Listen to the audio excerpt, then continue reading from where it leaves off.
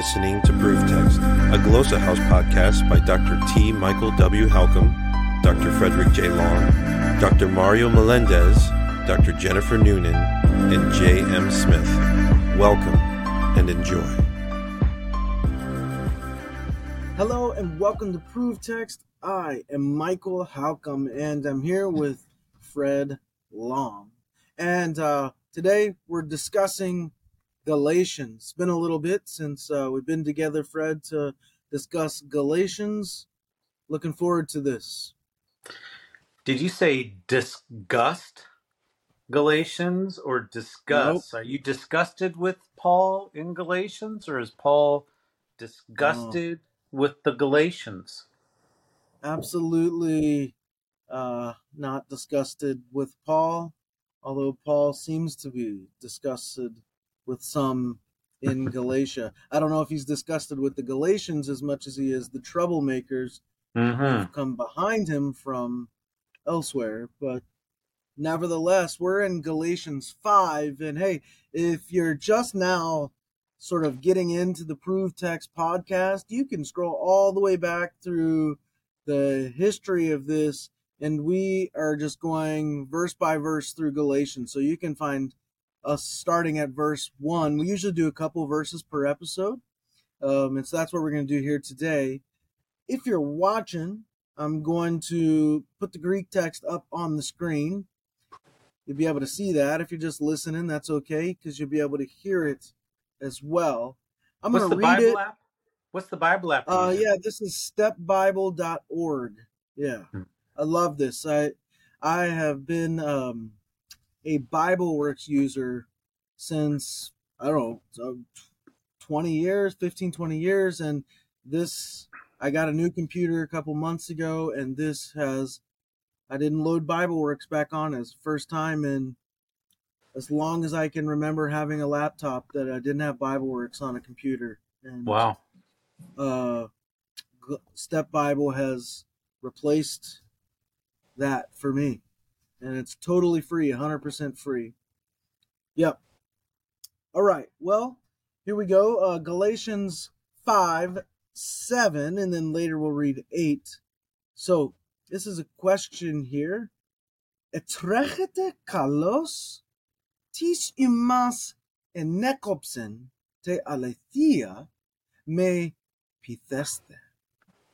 I don't know if I did a great job capturing the interrogativeness of that, but we got the tis there helping us know that this is a question. As far as anything with pronunciation, I don't see a lot to mention here, but I will just point out that we have the epsilon, upsilon vowel pair a couple times, and that this is pronounced the same exact way as iota on its own. So when we look at tis, that tis, it's the same with aletheia, thea, and pitheste. So the epsilon iota vowel pair is pronounced the same exact way as the iota on its own. So, yeah, that's what we have in terms of pronunciation that I'm seeing here. I'm seeing a lot of epsilon sounds. Kalos, tis umas enekopsen, and then epieste. Yeah, pitheste. There you go, pitheste. Yeah, a bunch of epsilons. I wonder what that creates. All right. In terms of translation, there's no initial conjunction, or what's that called? Postpositive conjunction. So you have ascendaton. There is a bit of a break here, is what it means, as indicated by, I think, all the major Greek translations, Greek texts have like a new paragraph here. You were running well. etrekete, imperfect tense, imperfective aspect. Augment marks past time. The morpheme endings indicates ongoingness in the past. You were running well. Were running well. Who, you, cut in to not obey the truth. So who cut into you? Now that's rather interesting. Who cut into you? Probably a play here, because the issue has been circumcision. Right. So someone cut in. I actually presented a paper on the cognitive, the meaning of these lexemes and the cognitive impact, kind of a cognitive grammar look at these. And it was really interesting to diagram what's going on here, because eventually he's going to say, I wish they would just cut it all the way off. Yes. He's obviously talking about the male genitalia. So here, I think there's a play here. Who cut into you? So notice that the who and the you are abutted together. I think that's for effect, to say that there's some relationship. They've gotten really close to you, in a sense. Grammatically, they're abutted, they're close. In the mental framework, the who and the you are becoming combined. Tisumas, who you. Sounds like that. Sounds like that Taco Bell commercial. Tisumas. Yeah, Timas. how's it go? Live Timas? Moss or something. It's Mas. Yeah. Live Moss. All right. So then you have this te aletheia. Aletheia is truth, dative case. And why is that dative? Well, it's the object of the pithesthet, which is from pitho, persuade. So, which can mean follow or obey. Here it is middle, which is interesting. To not obey the truth. So why is it the middle? I'm looking that up right now. Passive and middle, to be won over as a result of persuasion. So to be cut in to persuade you, to not persuade you to the truth, is how this would be translated then. So who cut in to you to not obey or be persuaded by or to the truth? Yeah, so I guess in form it's present, middle, passive, and form, maybe with a middle sense of meaning persuaded, or passive to obey, with dative or person of thing indicated there. Yeah, so it's as simple as that. We have this though in 110, right, where a form of that pitho. He says, am I now like persuading humans or God, right? Yeah. People or God, and of course the answer is well, I guess isn't of course. I think going back to this, he is trying to persuade humans. He's not. There's no need to persuade God. But anyways, so this just triggered this memory for me. We're gonna get it a few verses later in 5:10 as well. Because there, he says, ego pepuitha, isumas in kirio, right? So I think his aim is to persuade humans, not God. I think people often read 110 wrong. They interpret it incorrectly. Yeah, I'm looking here at my lexical information and looking at 110 again. I know we've discussed that. What was that, 2 years ago? How long have we been working on Galatians? But yeah, I mean, the NASB translates that in 110, seeking the favor of. Hmm. I think just persuading. And Yeah. I think it's a fair question. What is Paul trying to do? Trying to garner God's favor, persuasion, or people?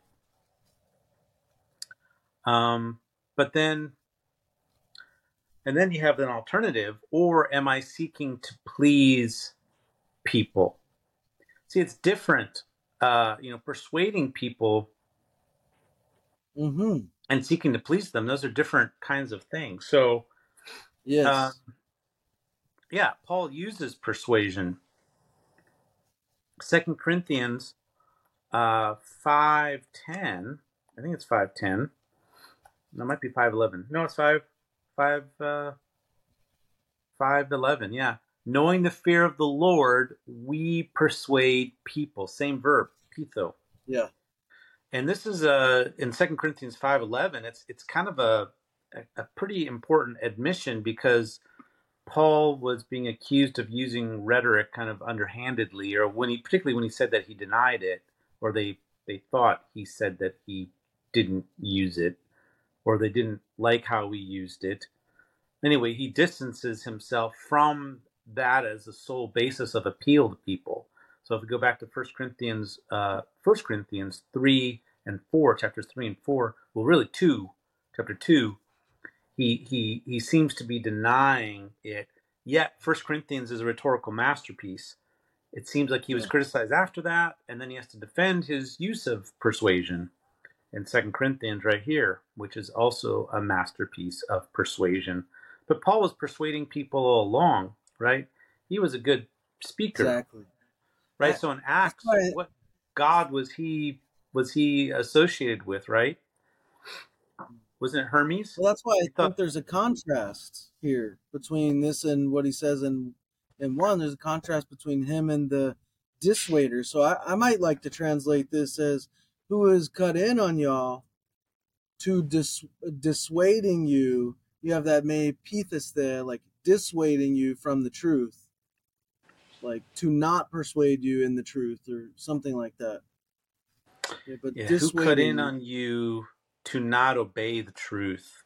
I think, but so you Yeah. don't think that that's a sufficient translation, or? No, I think it's meant to contrast him persuading them to one thing and the troublemakers dissuading them to a, a different thing, away from the one thing that he persuaded them to. So Yeah. I wouldn't go with obey here, but I see where you're coming from. But Well, yeah, I mean, it's interesting. The middle, we have to take it as middle or passive. What if it's to be persuaded by the truth?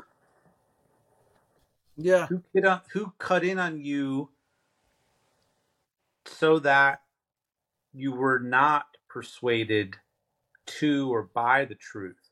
Because Paul yeah. represents the truth, right? Have I become your enemy, he says earlier, by speaking truth to you? Mm-hmm. So Paul is aligning himself with truth. In chapter 2, he preserves the truth of the gospel. This idea of Yeah. truthfulness is huge. Now, it made one of my students working with Ephesians, doctoral students in a seminar, he argued that the word aletheia has more to do with the idea of faith, like firmness or faithfulness. Going back to kind of the Hebrew idea. But I still think that the propositional nature of it probably is there, but truth is in Jesus, Paul says. So truth is a relational, embodied in persons notion. And truth in that sense then is faithfulness. Like it remaining faithful to people is a way to be true to them. So anyway, I'm wondering if it means to not be persuaded by the truth. So who cut in on you in order that you would not be persuaded by the truth? Mm-hmm. Yeah, maybe that's the way to take it. Yeah. Yep. Yeah, I think so. So Well, verse let's 8. read verse 8. E pismone uk ectu kalundos imas. Very short. Oh, And wow. we got No. some of that um several kappas there. Uk ek kalundos. We have a few Hmm. kappas in with the he in the previous verse. Etrechete kalos and nekopsen uk ek kalundos, and we got following right that mikra. And so several k, and that's like a harsh sound. You almost wonder. He's talking about circumcision uh, in the background here. This came to mind as I was thinking about the almost like a cutting sound. Yeah, that I you're wonder. getting with the letters themselves. Yeah. Yeah. And Sometimes like that could be purposeful, but sometimes it's just like a subconscious thing, right? When we cuss, like when we stub our toe or smash our finger, if we do ever use cuss words, or even if we use softer version of cuss words, right, like crap or dang, or um, FUD. we tend to like highlight the initial and final sounds of those and make them sound pretty harsh. Yeah, you said fudge, right? The Hmm. begin opening and closing sounds, and we do this just subconsciously. And I think something could be going on here that is saying that we have the pismone uk ek kalundos imas. So yeah, I don't know. It's just interesting, intriguing to think about. Yeah. So verse 8 has a syndeton once again, which would seem to suggest here there's a closer relationship, but there's no relationship that can be adequately expressed by the existing connectors or conjunctions. So it's maybe it can be an evaluative statement, and that's what this is. You can move from general to specific. You can move to a summary. You could move to evaluative. And I think that's what's going on here. He says, the persuasion not from the one calling you. It's a copula null sentence, which means that the copula verb imi is not there. It's implied. So the persuasion is not from the one who called you. So there's some kind of persuasion that is being applied, but then Mm-hmm. Paul evaluates it as not from the one calling you. Now it's interesting that kaluntos, is a participle, is it's present tense. This is an adjectival use of the participle in a prepositional phrase. We were just talking about participles in a grammar point soon to be released. And yeah, this is adjectival use. So from the one calling you, it's intriguing that it's not the one that called you, past time. Mm. If you go back to 110, And 1-6 as well. well, 1:6, yeah, that's what I was looking for. Pardon me. Yeah, that is aorist tense. Mm-hmm. I'm surprised that so quickly you are changing from the one who called you by the grace of Christ to another, into another gospel, or for another, yeah, into another gospel. So what's going on here? Why the change from aorist tense to present tense? It almost makes it seem like God is still calling them. It's almost like, Mm-hmm.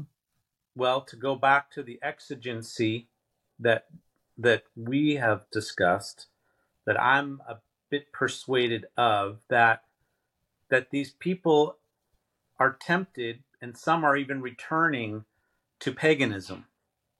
So when faced with the the the persuasion that they have to be circumcised to be good followers of Christ or whatever, that some of them, many of them, maybe all of them, said, nope, we're going to come back under paganism. So the time words, this goes back to chapter 4, and this is really the argument that Troy Martin has set forth, although it's not been accepted. It's not been accepted by and large, but I find it compelling. Yeah. So the present tense would suggest he is calling you now. He is calling you now. Yeah. I don't have any issues with the idea of God calling them still now. I think we can imagine different scenarios in our sort of mirror reading of the letter, right? So are we mirror reading this in such a way that, like Martin, some of them have fallen, have changed course, and so he is still calling them, like just like he had been before. We can imagine another scenario where perhaps no one has quite yet changed course, and Paul is making the theological point that, look, the God who called you then is still calling you. This calling doesn't stop. It doesn't cease. So that's, I don't know, another way we could think of it. I'm sure we could come up with a bunch of other ways to we would just frame. Yeah, we just have to kind of look at, develop an understanding of calling in Paul. Does Paul have this developed sense somewhere, expressed? So Michael's suggested the reading that even after we've initially been called, that God still is calling us. And I think that there's some aspect of that is true. He's calling us to deeper commitment, faithfulness, further repentance. But it just strikes me as intriguing here and important, because presumably it's relevant for them that he is present tense calling. Well, I think it's interesting too, especially in light of the preceding verse where they have enekopsen, someone has dissuaded them from the truth, or persuaded them not to the truth, or is in the process of trying to persuade them to not to, and so not only then is Paul contrasted as one who's been trying to persuade them, but now God himself is speaking in an effort to persuade them a certain way. Right?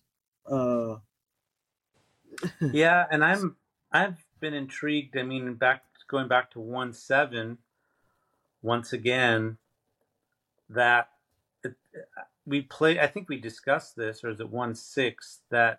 1:6, that it seems like the one who called them, like that, there seems to be Paul. So there's a close relationship between Paul who called them, God who called Paul to call them, and Paul. So God and Paul are working together. So God called them through Paul's preaching.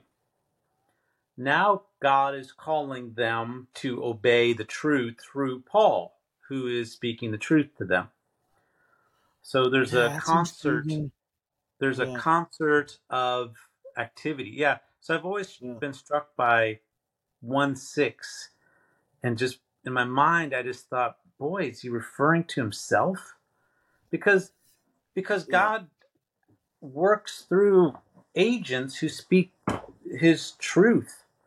Blessed are the feet of those who go, and then how will they hear unless someone goes?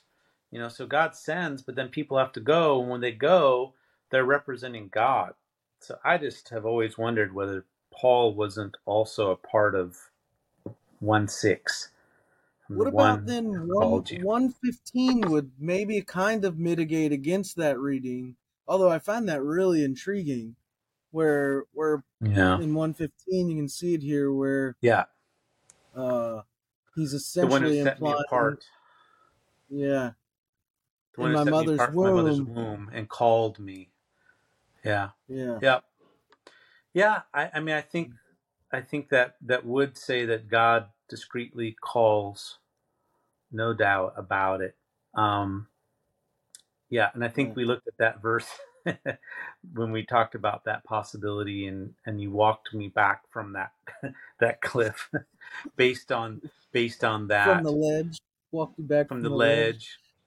ledge. But yeah, obviously we need to look at the idea of calling more, Well, and this God being an let me active caller.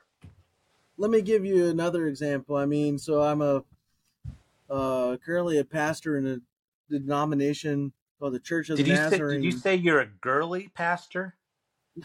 I'm currently a Oh, pastor. currently. Okay. Um, yeah, so currently a girly. What does that even mean, girly Well, I pastor? wasn't gonna say anything, but But you you're the did. Okay. Implicature by I just wanted to saying you're not going clarify. to say something, you're saying something. Um, anyways, yeah. So currently, I'm a pastor in a church, the Nazarene, and when we do our ordination vows, when anyone does their ordination vows, um, it is the church. On the one hand, that well, so when you do ordination vows, the other elders in the Church of the Nazarene are essentially calling you, and then when you receive a offer to be a pastor, you are called by the church, right? So there are these different venues of calling, or I don't know, circumstances of calling. Certainly God places a call on our life to preach.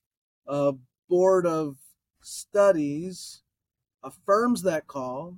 Then the elders in the Church of the Nazarene call for you to receive your credentials, and then a local church calls you to come serve. And so there are different uh, peoples involved in different aspects of calling. So I don't think Mm-hmm. the idea that Paul is maybe has some role in the calling is far off, um, unless maybe the Nazarenes are far off. But uh, that's just an idea.